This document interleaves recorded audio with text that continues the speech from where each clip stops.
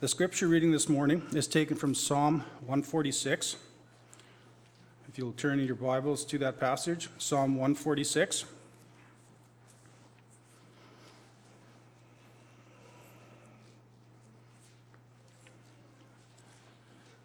Praise the Lord.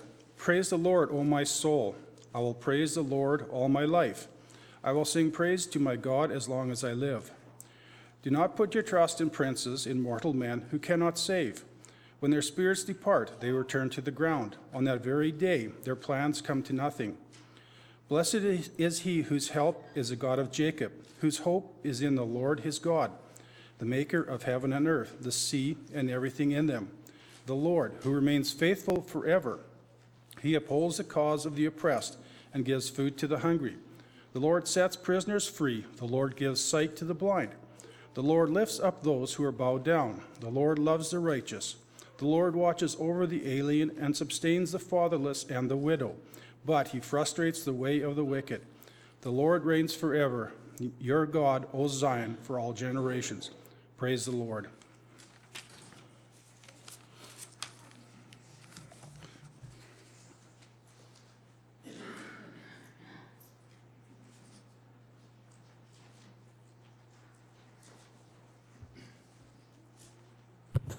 It's always an exciting part of church life when one of our people decides they would like to follow the Lord in obedience and be baptized. So I'm going to ask Harmony Giesbrecht if she would come up here at this time and join me. I want to talk just a little bit about baptism and what it means.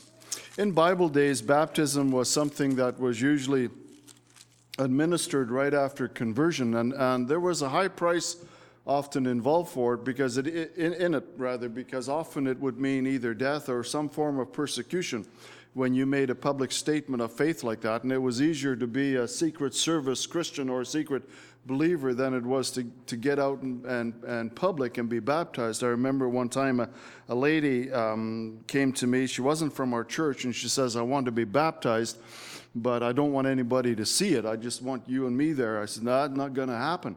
Like, baptism is something we do in public. Jesus died in public for us all. This is a public statement. And so baptism is an initiatory rite into the Christian faith. But for many of our young people, and for many people today, it's become, rather than an initiatory, and Harmony, she asked Jesus into her heart when you said you were around 8 or something, eh? And so this is more of a lordship decision. This is something like, this is a step of faith. And Harmony says, I want to go on. And so I said to Harmony, I said, what we need to hear from you is the fact that you believe that Jesus Christ died for your sins, but I also think we as a church need to hear what brought her to this point in time. One of the questions I asked Harmony, like why baptism, why now? And I'm going to let her tell that story. Okay. I'm a little nervous, but... Hello, my name is Harmony Giesbrecht. I am the youngest daughter of Esther and Alan Giesbrecht. I have had the privilege of being born into a Christian family and being homeschooled with a Christian curriculum, so I've had God's truths taught to me all my life. There was a time when I was younger that God brought me to realize that I was a sinner and that having Christian parents doesn't make me a Christian. He drew me to himself, and at that time, I became a true child of God. After that time, I went through many bad times and good times, but I could always feel the Holy Spirit working in me. I know that I have been justified by God because He is currently making me into the person He wants me to be. I want to be baptized because it is a symbol of me being cleansed by God, and it is my commitment to letting God guide me in the days ahead. Please pray for me in my Christian walk as I look towards the future, and thank you for being my church family. All right, just stay right here. We're going to pray for you, okay? Would you stand with us and we'll pray together for Harmony?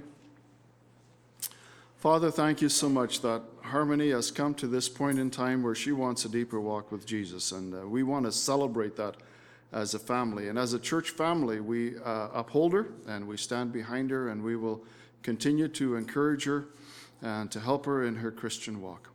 Father, we just ask your blessing upon her. We ask that you would make her strong, a strong, godly, beautiful woman inside and out. And we thank you for the work that you are going to do in her and through her. In Jesus' name, amen.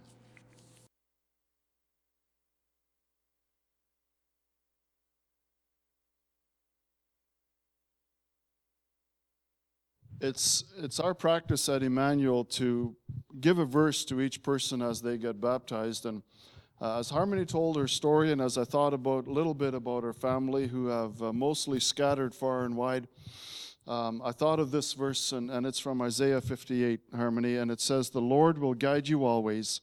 He will satisfy your needs in a sun-scorched land and will strengthen your frame. You will be like a well-watered garden, like a spring whose waters never fail." So, one more question. Harmony, do you acknowledge Jesus Christ to be the Savior of your soul and the Lord of your life? I do. Then upon your profession of faith, I baptize you in the name of the Father, and of the Son, and of the Holy Spirit.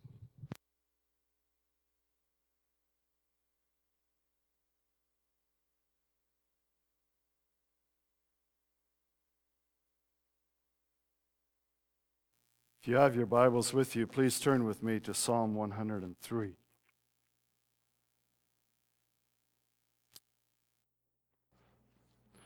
Psalm 103.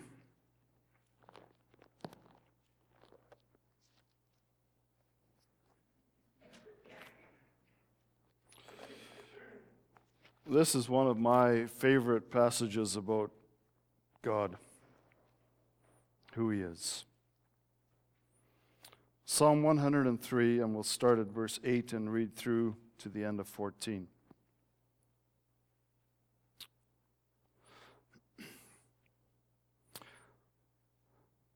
Bible says, "The Lord is compassionate and gracious, slow to anger, abounding in love. He will not always accuse, nor will He harbor His anger forever. He does not treat us as our sins deserve, or repay us according to our iniquities.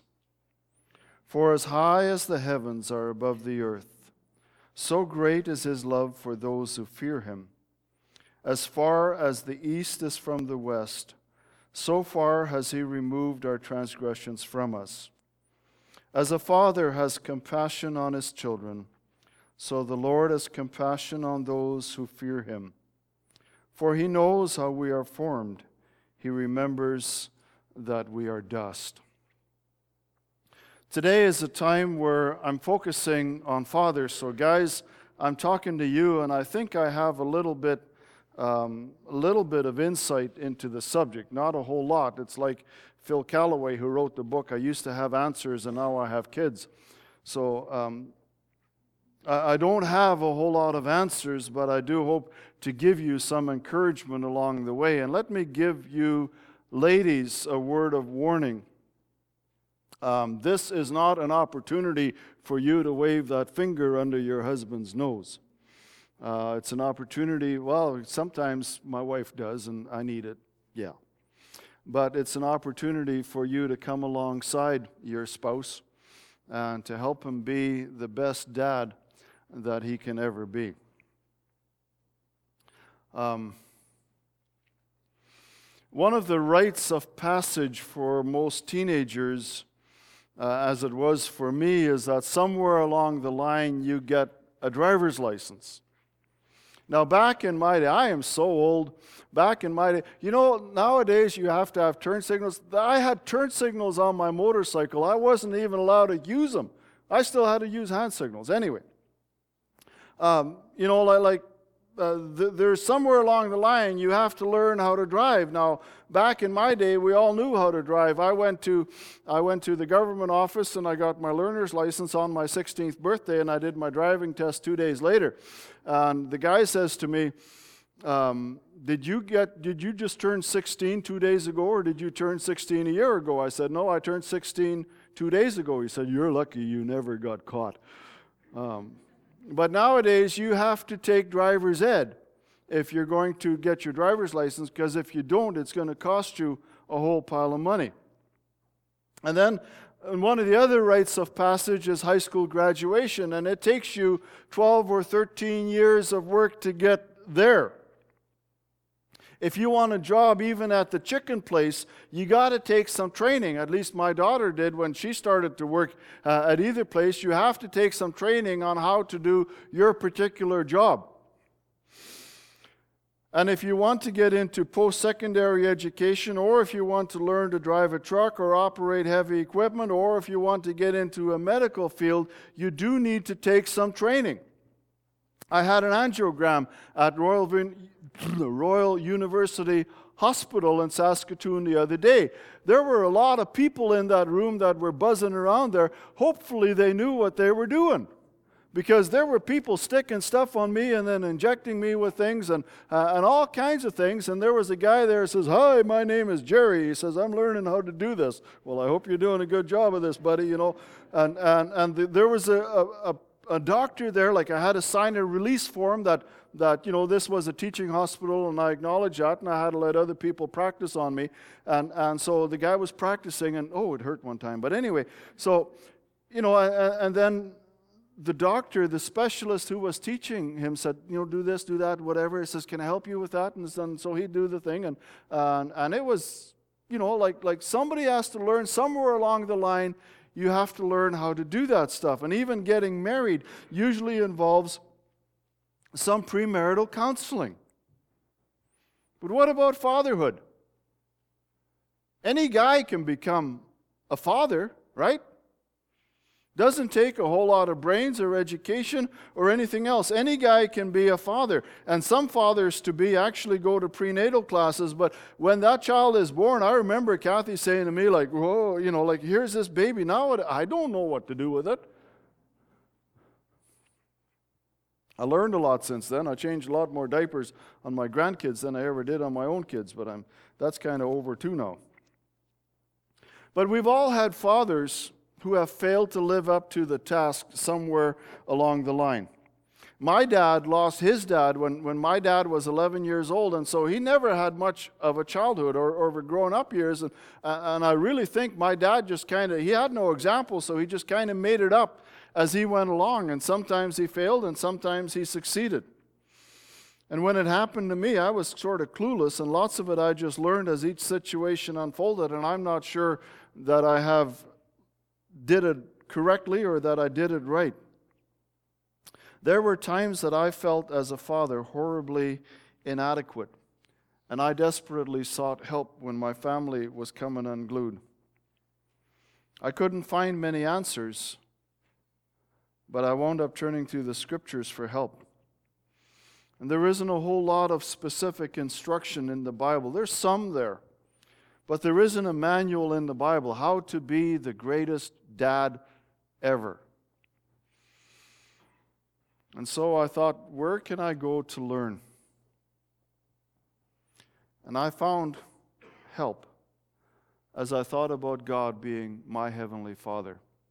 I found a lot of instruction, and I found a lot of comfort, and I'd like to share some of those lessons with you. I want to take you guys to two different places. One is the things that God does for us and that we need to do for our children, and then the things that God doesn't do for us, and that's almost as instructive as the things that God does do for us. So here are some of the things God does for us. Anson, if you would put John chapter 1, verses 12 and 13 there, we read these words, "Yet to all who received him, to those who believed in his name, he gave the right to become children of God, children born not of natural descent, nor of human decision, or a husband's will, but born of God." God adopts us. Any man on earth, just about any man on earth, can become a father. But God chooses to become a dad. He adopts us. He didn't beget us, but He adopts us, fully knowing the kind of person we are. He adopts us. Reality is that men are basically selfish, but it takes a real man to become a dad.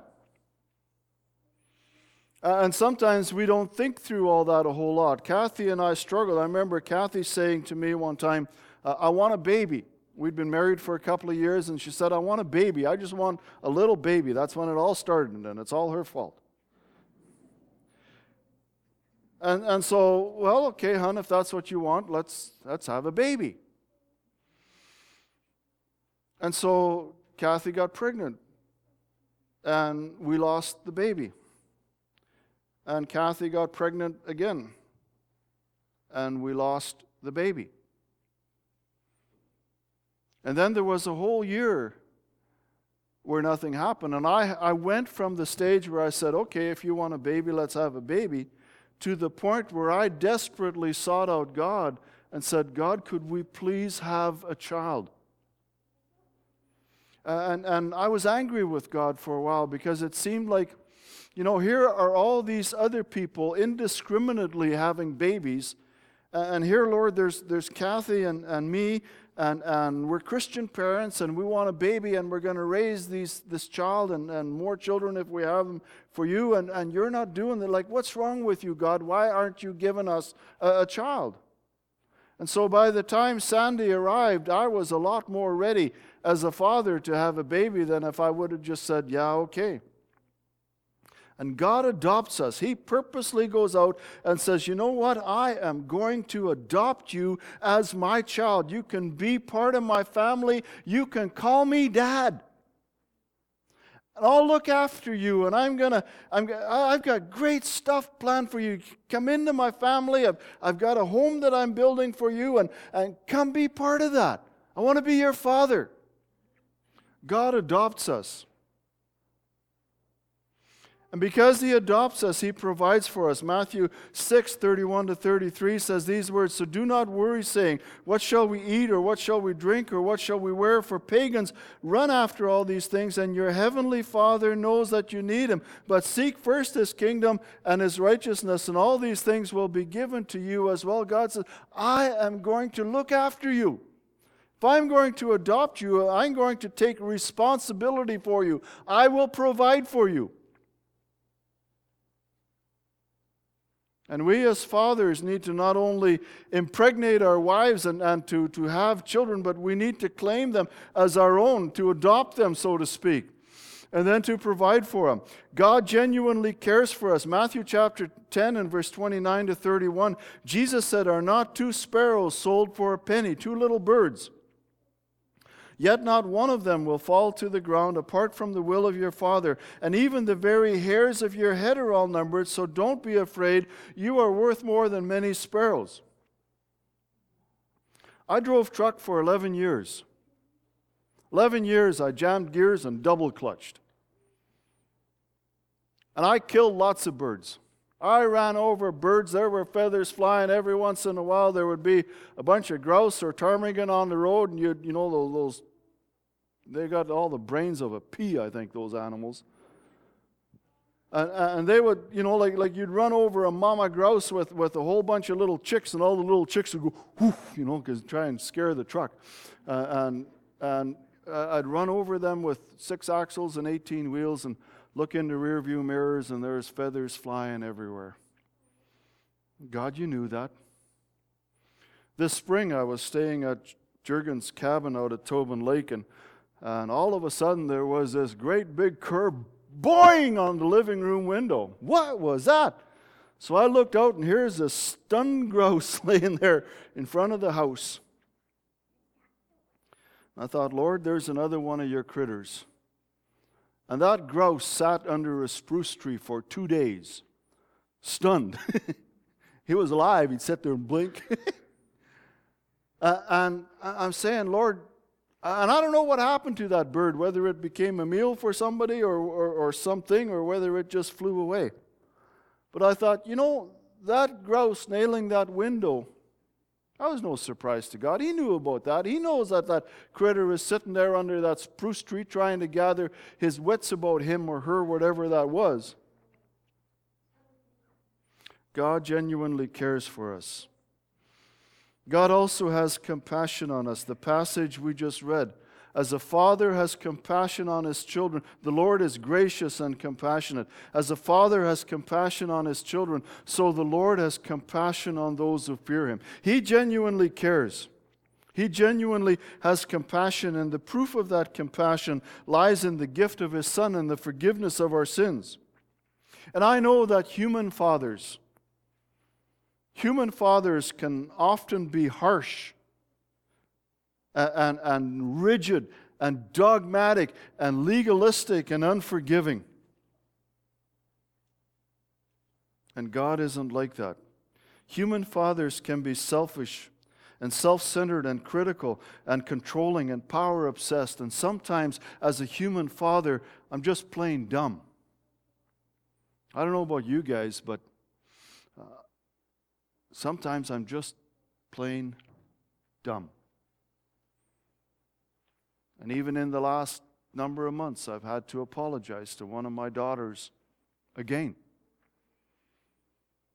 And I remember when my daughters were teenagers and I would, we discuss what activities were appropriate and what weren't, what things they could do, what things they couldn't do. And I had to ask myself the question, am I saying no to something they want because it's about me and I need to have control? Or am I saying no to this simply because I believe that that is the very best thing? Am I thinking like God, or am I thinking like a control freak? Am I thinking like someone who wants to have power, someone who needs to feel good about himself, and so I have to put somebody else down? But God also disciplines us. In Hebrews chapter 7 or 12, let's turn there. If you have your Bibles with you, go with me to Hebrews chapter 12.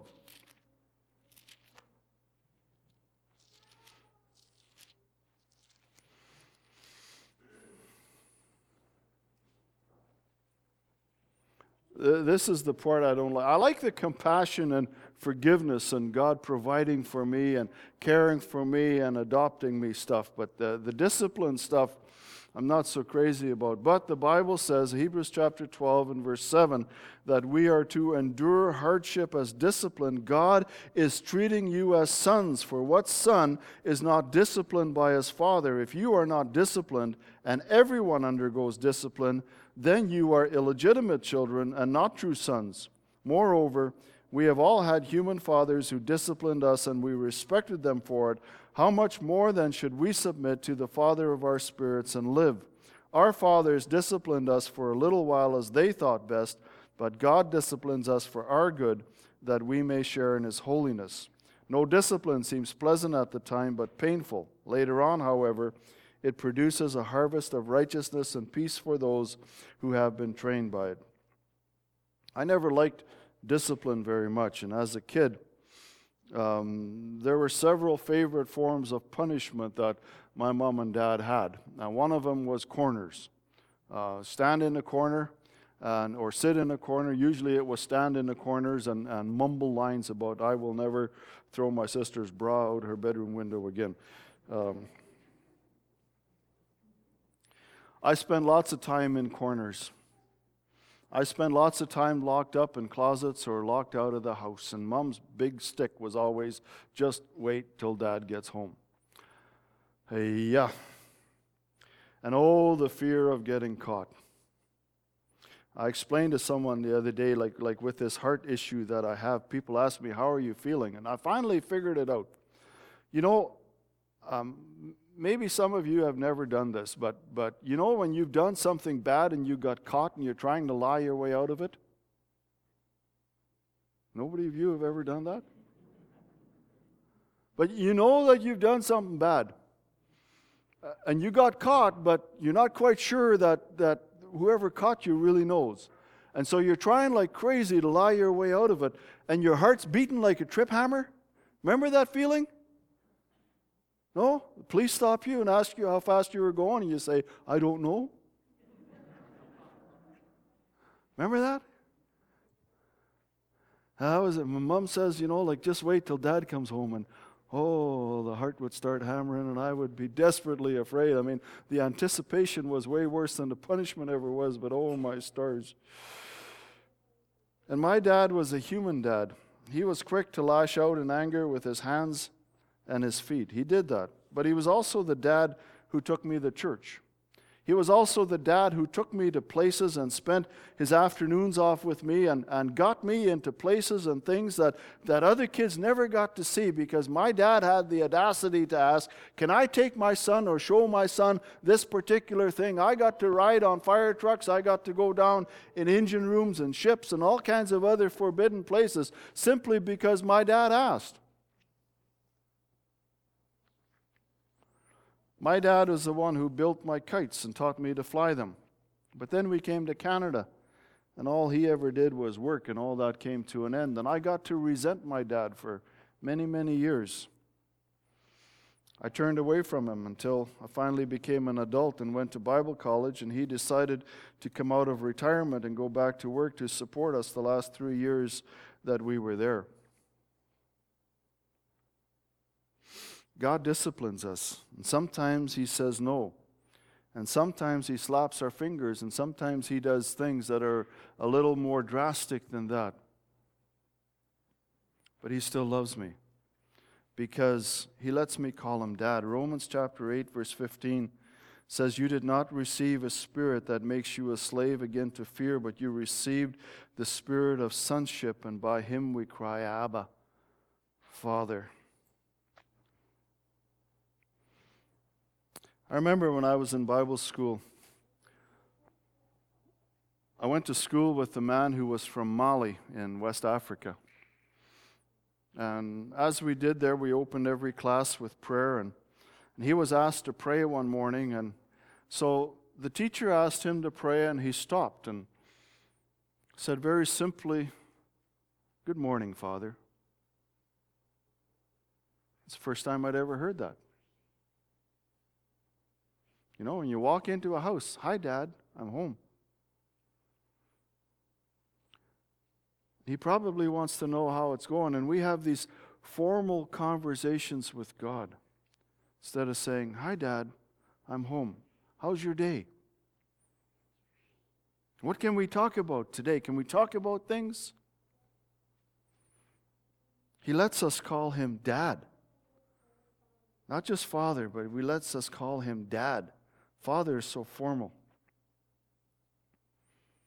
So God does all these wonderful things for us, and those are things that you and I as human father can seek to emulate. When I was dealing with teenage children, saying, "God, help me to be compassionate, help me to be gracious like you are, help me to be forgiving, but help me to discipline in love and in righteousness, and for the sake of my children, Lord, help me not to be some kind of angry control freak."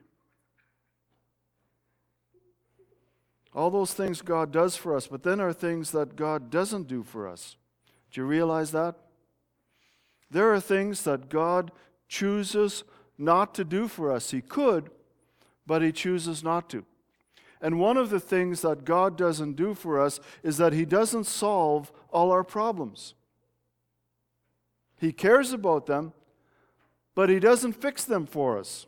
He hears us, He cares about us, He takes care of us, but He doesn't always get us out of our jams. Sometimes He walks beside us, sometimes He carries us, but sometimes He has to drag us kicking and screaming. We don't like what He does, but God knows what's best, and He doesn't solve all of our problems. Sometimes in His wisdom, He allows us to go through them until we finally learn what we have to learn. I remember being up in the bush in northern British Columbia, and I had gone through a hard time emotionally, and depression and all the rest of that. And finally I said, "Okay, God, I learned my lesson. Get me out of here." And God said, "No, you haven't." And He stuck me there for another whole year. And I hated it at the time, but it was good for me. He didn't solve my problems for me because there were things that I needed to learn. God also doesn't keep us from making mistakes. He gives us enough room to get into trouble. When I was looking for wisdom, I found so much in that parable of the lost son in Luke chapter 15. You know, the son that went to his dad and says, "Give me my stuff, I want to go blow it." And the dad did. It's absolutely inconceivable. And then the son went and wasted it all. But you notice what the Father didn't do. He didn't send someone after the Son to keep an eye on him. He didn't keep sending him money to make sure that he was going to be okay. He didn't go looking for him. He didn't go chasing him. He didn't argue with him. He didn't plead with him. But he waited. He stood there and he waited. He always kept his eye on the horizon because he knew that sooner or later the Son would probably come home.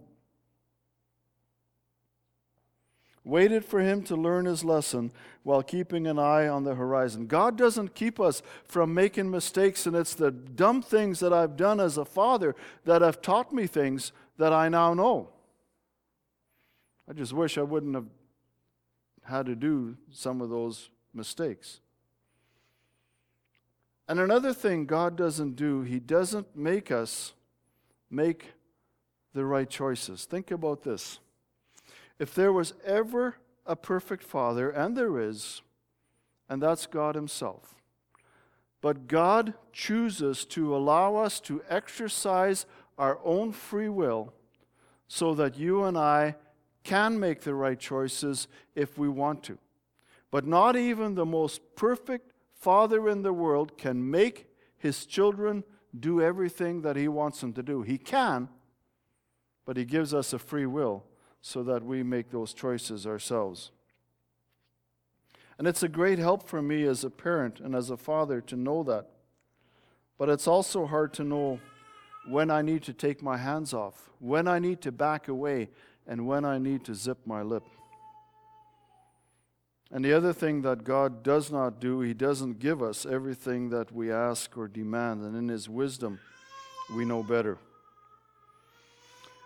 And you know what? When it comes to fatherhood, there's really no manual. But we do have a heavenly parent. We have, guys, we have a heavenly Father. You can look to Him. You can make mistakes. The good part is I can make mistakes. And God is willing to work with us and says, well, okay, buddy, that didn't work. Let's try something else. God works with us, gives us hope. He's the perfect parent. And for me to learn as a father and as a grandfather, I need to keep looking to my Heavenly Father. I'm going to run another video for you at this time. Anson, if you would crank the lights off and run that, and then we'll pray together, okay?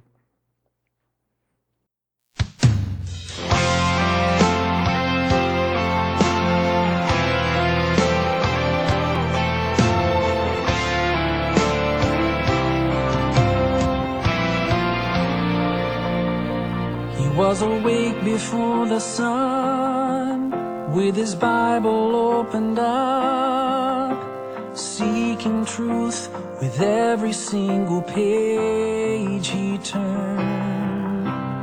Anyone could see my daddy lived what he believed, with a gentle heart where passion for Jesus burned. I know we had our times we disagreed, but the longer I live, it's clear to me I wanna be that man who loves the Lord with all his heart, just like the word commands, who takes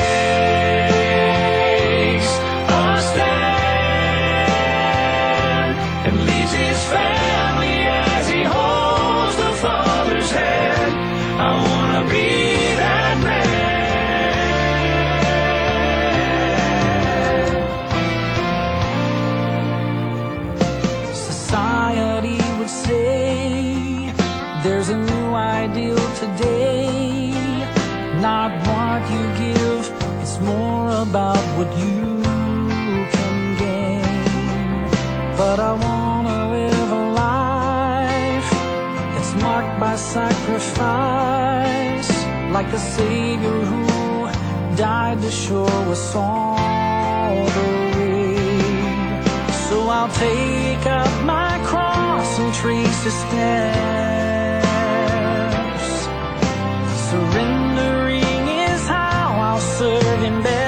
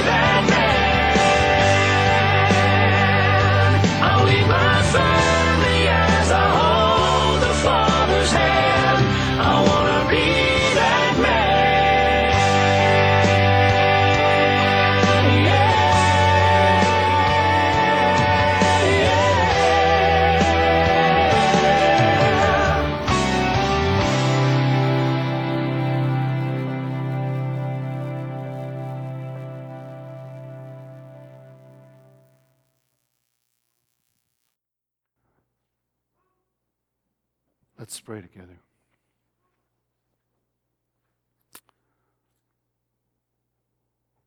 Father, thank you for being our perfect Heavenly Father, and thank you for the father figures that have been involved in each of our lives. Lord, there were our own dads,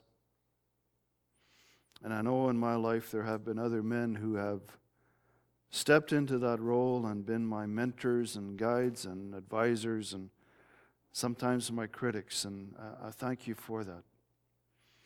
So, Lord, I pray that you would help every man here today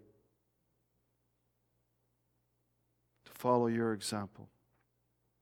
Help us, Lord, as men to stand up and be counted, to be the kind of father or the kind of father figure to others who aren't our children, but the kind of father that you are to us.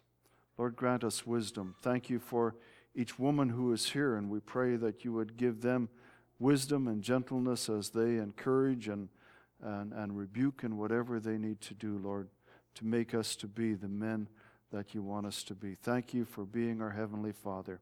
Happy Father's Day. In Jesus' name, amen. God bless you. Have a great day. We're dismissed.